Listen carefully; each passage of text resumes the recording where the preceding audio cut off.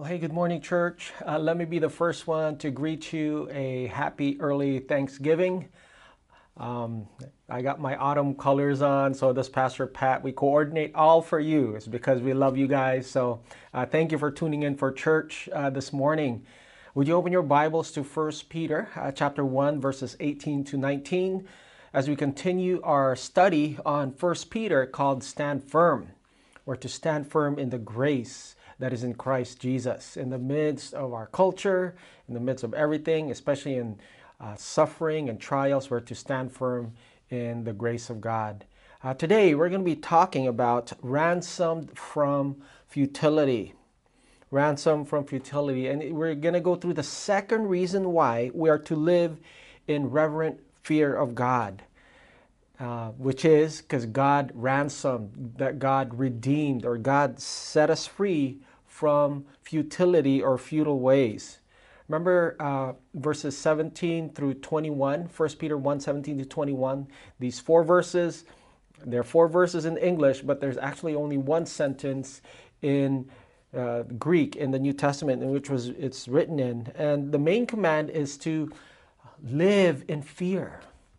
Live with reverence, behave yourself with this idea of reverence and fear.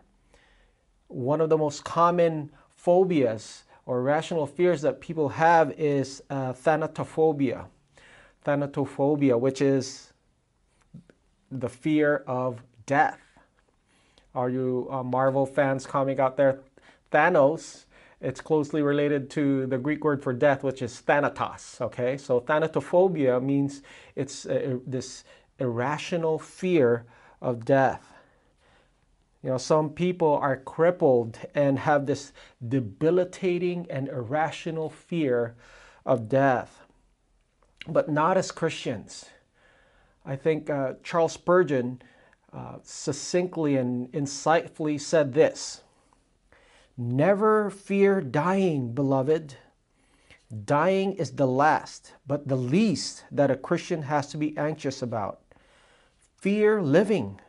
That is a hard battle to fight, a stern discipline to endure, a rough voyage to undergo." Isn't that so good?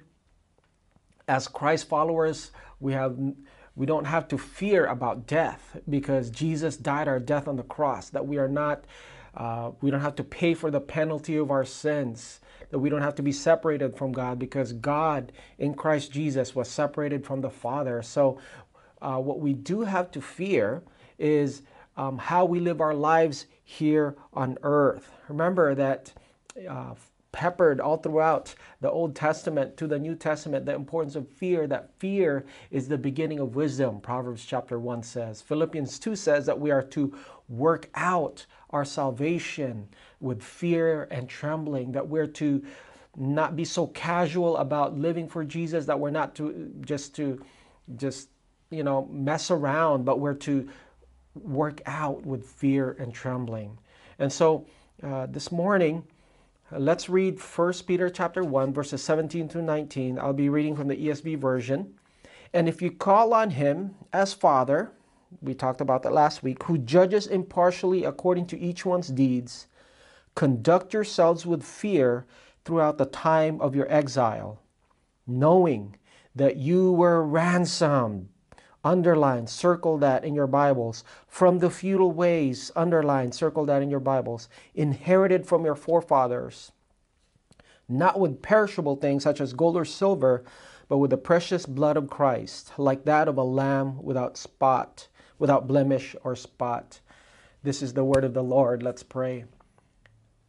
Father, we thank you, Lord, that your word says that the grass withers, the flowers fade, but the word of the Lord endures forever. We thank you, O God, that what we believe in has a lasting and eternal and a permanent effect. That what we hear right now, it's not only good for this life, but it's good for the life to come. Not only gives us wisdom, but more importantly, it points us towards you, Jesus. So Lord, I pray that you would open our eyes, that we would see wonderful things from your law. I pray that as we have heard your word, as it's being explained, that it's being taught, that you would give us ears to hear, a heart to receive and to welcome, and would you give us hands and feet to live out your truth and obedience with your strength, so that we could become more like you in everything that we do. In Jesus' name we pray. Amen. Amen. So we come now to the third command or imperative of the Christian life in 1 Peter chapter 1, right? Remember that the first 12 verses, this is all one sentence in the Greek, but the first 12 verses, there's no commands, there's no imperatives, there's no ethical instructions there. The first 12 verses, remember, it says, blessed be God, where we get the Greek word there is eulogetos, where we get the word eulogy, meaning that we are to praise or to speak well or to worship or to bless God. It's a celebration of what God has done for us, verses 1 through 12. And then in verse 13, we have our first command, which is what? Set your hope fully on God, live in hope. Verse 15, live in holiness, right? Be holy, for God is holy. And number 3, we talked about it last week, which is to live in fear, right? So if we could summarize it, it's live in hope, live in holiness, and live in fear. And last week we talked about that because we call on God, then we're to live in reverent fear. If we call on God as Father, as Judge, it confirms that if we live in the fear of God, it confirms that we are God's children. But this morning, I want to talk to you about the second reason why we're to live in fear, or why Peter says we're to live in fear. And here's the main point I want us to work out with, all right? Would you write this down? Live with reverent fear of God, because not only are we accountable, but we are to be grateful. Let me say that again. Live with reverent fear of God, because not only are we accountable, but we are to be grateful. Remember last week, if we're to call God our Father, it confirms that we are His children. If we're to call God as Father, not only is He Father, but He is the judge, that we are accountable on how we live our lives here as Christ followers.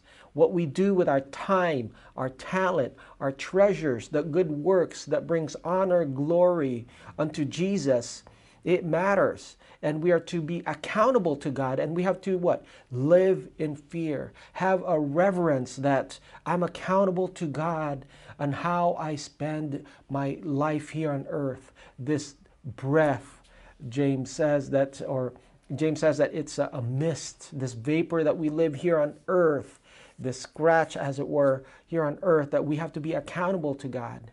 But not only do we have to be accountable, but we have to be grateful. Grateful for what? The cost of redemption. Peter says that we were ransomed from futility. Now, I myself, I'm a visual learner, and I hope this will help you maybe in the understanding Peter's thought flow and Peter's argument of what he's trying to say. This is a diagram. You see here on top, it says this is the main verb. I highlighted that for you. What is the main verb? To live or to conduct or to behave yourself with fear during our time here on earth. And because, why are we to live in fear? There's 2 reasons. The first reason is if we call on God as what? As Father, who is judge, who judges impartially according to each one's work. If we call God the Father, He's also the judge. But the second reason why we're to live or conduct in fear here on earth, if you look down, number 2 is that because He has set us free, that He has ransomed, that He has liberated, or He has delivered us. And we have that knowledge to know that you've been set free. So this reverential awe before God is not based on just the recognition that we are accountable to Him, but there's a deep gratitude. There's a deep wonder of what God has done. Namely, that God has set us free, that God has ransomed, that God gave his only begotten Son, that if we believe in him, we will have eternal life here.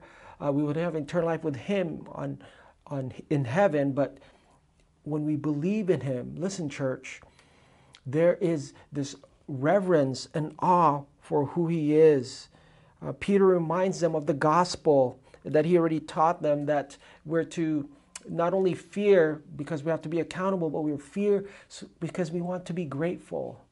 So there's a connection between fear of God and forgiveness, that he has redeemed us, that he has ransomed, he has canceled our debt.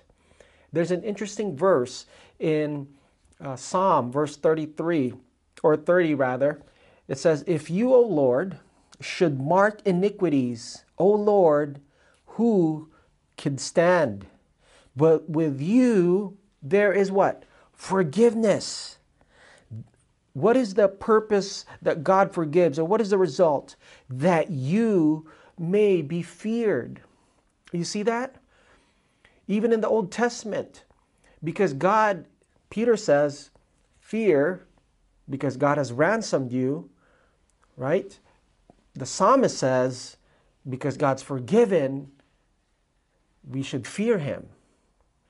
Do you wonder what's the connection between fear and forgiveness? You know, I thought about that all week, and I been praying and meditating, and it's like, Lord, what does this mean?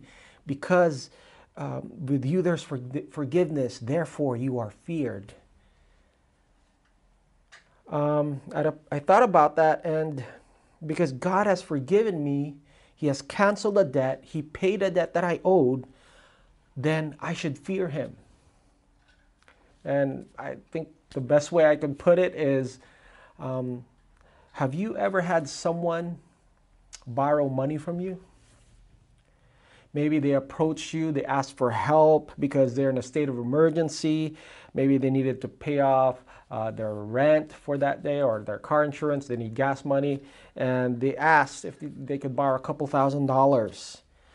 And you lend them a couple $1,000s out of your own personal savings. You want to know what's the last thing you ever want to see from that person?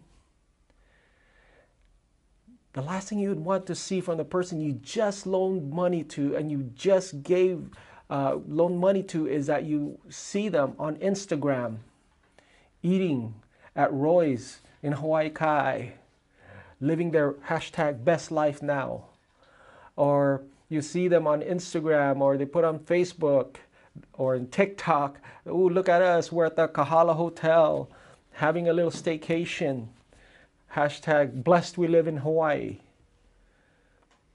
I mean, if it was me, if I loaned someone that money, man, I better not see them post on Instagram, or I better not even see them walk around with a Starbucks Frappuccino. It's like, man, I let you that, and you're just going to waste it away like that?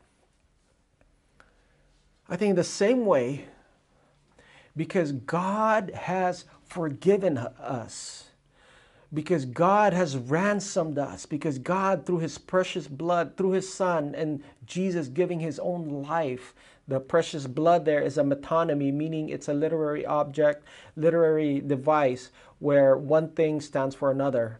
In other words, the blood, Jesus, refers to his death.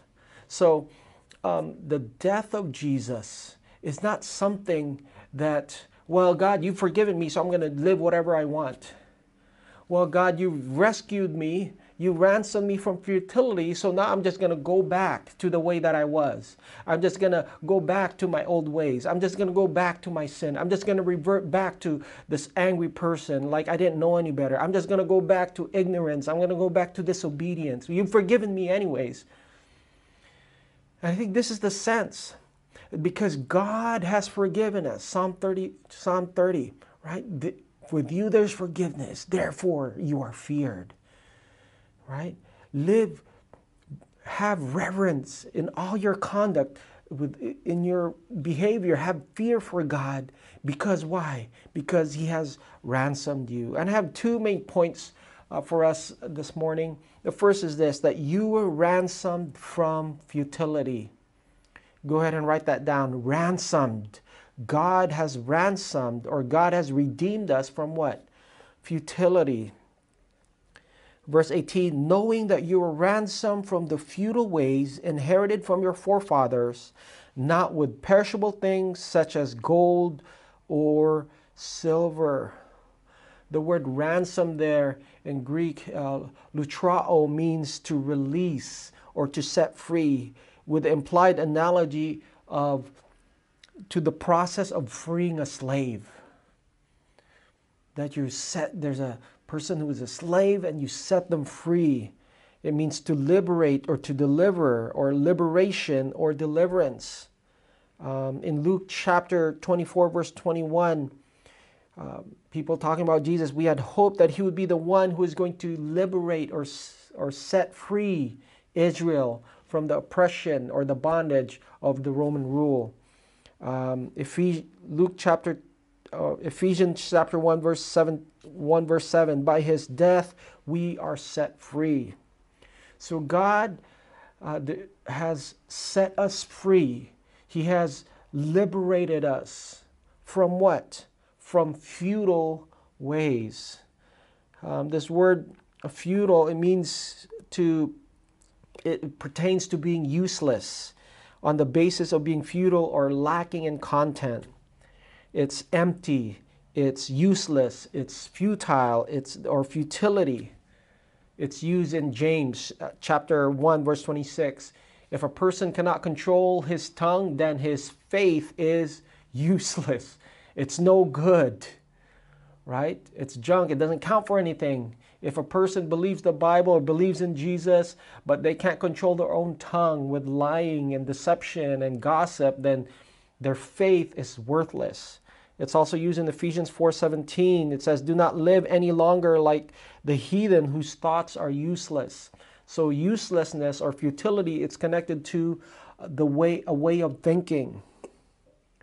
Now, when Peter talks that they have been redeemed from futile ways, it could refer to two things. It could refer to, number one, Judaism.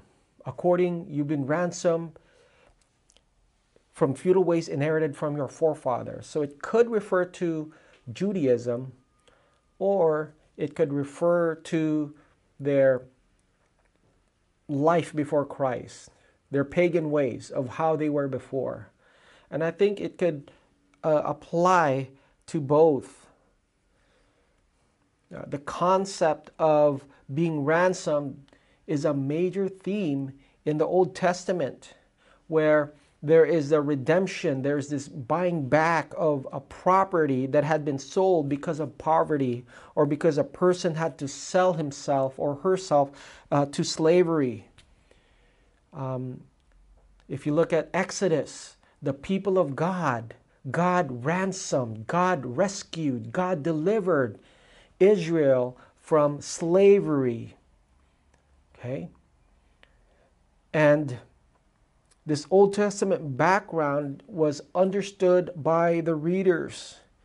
And the readers would realize that from the gospel proclamation that they just heard, that they had been living in bondage, a slavery that they inherited from their ancestors,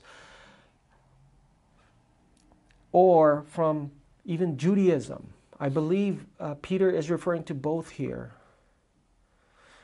And so before they received the gospel, these believers had a culture with its values and religion.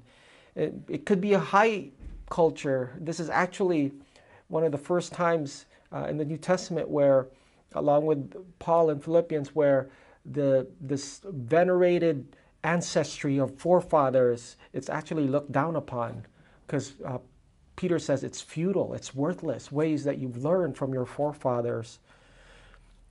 So here's a question for us. What are some worthless ways God has saved you from? What are some ways? Maybe it was a thought pattern. Maybe it's a behavioral outcome. But what are some futile ways that God rescued you and redeemed you from? And I want you to think about it. I put some in here just to give you an idea and hope that the Holy Spirit would reveal and speak to you right now. But some futile ways inherited from our forefathers, or from parents or grandparents, is maybe money will make you happy. Money will make you happy. Do you remember as a kid growing up and you thought, man, if I just get my driver's license, I'll be so happy. It doesn't matter how sleepy I am. If I just drive, I'll be so energized. And oh man, having the freedom to drive around and not asking my parents to drop me off at the mall and around the corner because I don't want to be seen with my friends, right? That you thought getting a driver's license would make you happy, and just like, Or maybe getting a job. Or if I have my own job, then man, I'll have financial independence, I'll have freedom, more bills, right? More problems. I think it's the great theologian, Notorious B.I.G. with Puff Daddy or P. Diddy, who said, more money, more problems. Maybe it's once I get my degree, or once I buy my home, once I'm a homeowner, then I'll be happy. Then it comes with its own sets of problems. You might have happiness for a little bit, but there's no joy. Only a relationship with Jesus will give you joy and contentment and purpose and satisfaction. As St. Augustine says, our hearts are weary, O Lord. Our hearts are restless until they find their rest in you. It is only in Christ, in a relationship with Jesus, that we experience joy and happiness and contentment and fulfillment, not money. Maybe another one is, your identity is your ethnicity, right? That, hey, no matter what, you're Filipino, right? You're Hawaiian, you're Puerto Rican, you're black, you're Irish, whatever it is, you're German, and no matter what happens, this is who you are. But your identity is not in who you are. Your identity is not what you have. Your identity is not what other people say. Your identity is found in being the beloved son and daughter of God. Remember that you are a Christ follower first. You're a Christian first. You're a disciple first. You're a follower of Jesus first. Then your ethnicity and your ethnicity and whatever else follows after that. Third is you're not worthy of love. That you got to earn. That you got to earn your way for people to get respect, and you got to do stuff so that you could be loved. You are fully loved as a beloved son of God in Christ Jesus. All you have to do is believe, even if you don't believe this morning and you're listening to me. God has been so good. There's this theology called common grace, where God gives gifts to every person. And maybe through God's kindness and through God's provision, God has spared you from heartaches. God has spared you from accidents. God has spared you from ill health. And He's brought you to this point so that you would realize His goodness. And Romans chapter 3 says it's the kindness of God that leads you to repentance. Listen, you have been, I want you to be very clear, you have been set free from your futile ways. You have been ransomed from uselessness, useless lies from the enemy. You have been set free and you have been redeemed from emptiness of a life outside of Christ. Okay? And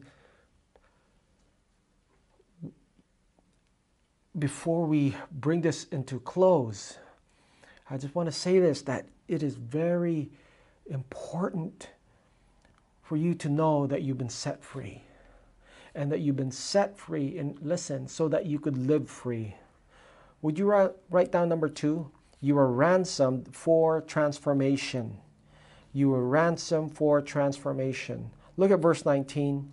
But with the precious blood of Christ, like that of a lamb without blemish or spot.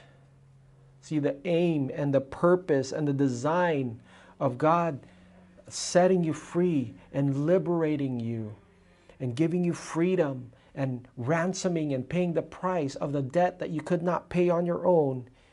In this verse is not forgiveness. It's transformation. The aim in this verse is victory over the power of your sin. The aim of this verse is victory over your futile ways of how you used to think and how you used to live and how you used to prioritize and live your life around. It's not from the forgiveness of sin. It's not from the forgiveness from the guilt of sin, even though it's true. But God has set you free so that you can live free. The reason Jesus shed his infinitely precious blood, he surrendered, he gave himself as a sacrifice, as a lamb without blemish or spot, is so that he could change our conduct. He could change how we live our lives here on earth. It's so that we can live in reverence and fear because we call God as Father and we are accountable to him, but also that we have been set free and that we are to be grateful. So when Peter says, conduct yourselves in fear, knowing that you were ransomed from bad conduct by the blood of Jesus, he means fear conducting yourself in a way that shows that the blood of Jesus is not precious to you. Conduct yourselves with fear, knowing that you have a Father, knowing that you are ransomed with the precious blood of Jesus. So how does this fear relate to such precious assurances? As you have a Father who loves you, and you have a Savior who saved you, who shed his blood for you, what does that look like? What does it mean to fear? John Piper says that we are to treat the blood of Jesus and the fatherhood of God with fear. In other words, be careful that we treat the blood and the fatherhood of God as trash. He's using it conversely. And he has an illustration, and we'll go ahead and close with this. Suppose a father has a daughter, and the daughter's kidnapped, just like the movie Taken with Liam Neeson, right? And there's a ransom that's required of $1 million, and the father loves his daughter. He doesn't have the $1 million, but he sells his home, he sells his car, he sells his possessions, he empties out the garage, he pulls out a loan, he gives everything back, he borrows so that he could have a ransom to pay for his daughter. And they come up with $1 million. They go to the appointed place, appointed time. They leave the $1 million out in a briefcase. They walk to the other side of the field. The daughter walks out. And the arrangement is that she picks it up. But as she picks it up, she walks back to her captors.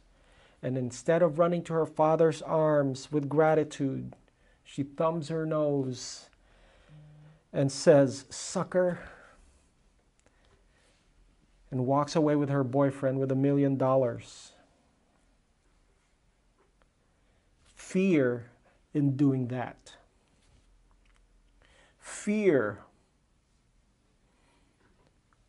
that you would not honor God as your Father. Fear that you would treat the precious blood of Jesus as trash. Fear that, hey, yeah, I believe in Jesus. Well, I'm just going to go back and do me and do what I do and go back to your sin. And this is what I believe Peter's saying here. And as we wrap this up, next week, Thursday's Thanksgiving.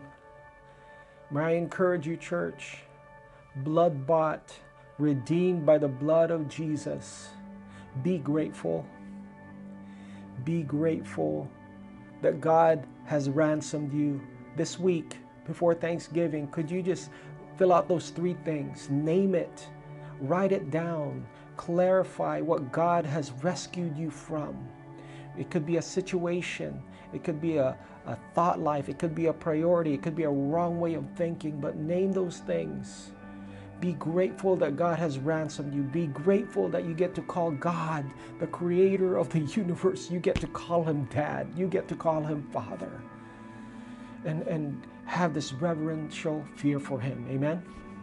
Amen. Let's go ahead and pray. Father, we love you. We thank you for this morning. We thank you for your word. And I pray right now, Lord God, just for a Holy Spirit conviction and persuasion. Lord, that we would come to terms, Lord, of fearing you. Not only because we call you Father, but Lord, because you've ransomed us and you've set us free and you've delivered us from futile ways. You've delivered us from bondage to sin, bondage to this world, bondage, Lord God, to the ways of this world. And so, Lord, we thank you, God, and we pray that we would, because you have set us free, that we would live free as a people of God. Because not our own strength, but because you, Jesus, are the resurrection and the life. May we live in resurrection power. May we have a heart of gratitude in everything that we do. We love you. We worship you. In Jesus' name we pray. Amen. Amen. All right, you guys, thank you so much for tuning in and engaging in our online church. We love you. If you're able, we'd love to see you 5 p.m. for our in-person church service. Have an amazing week.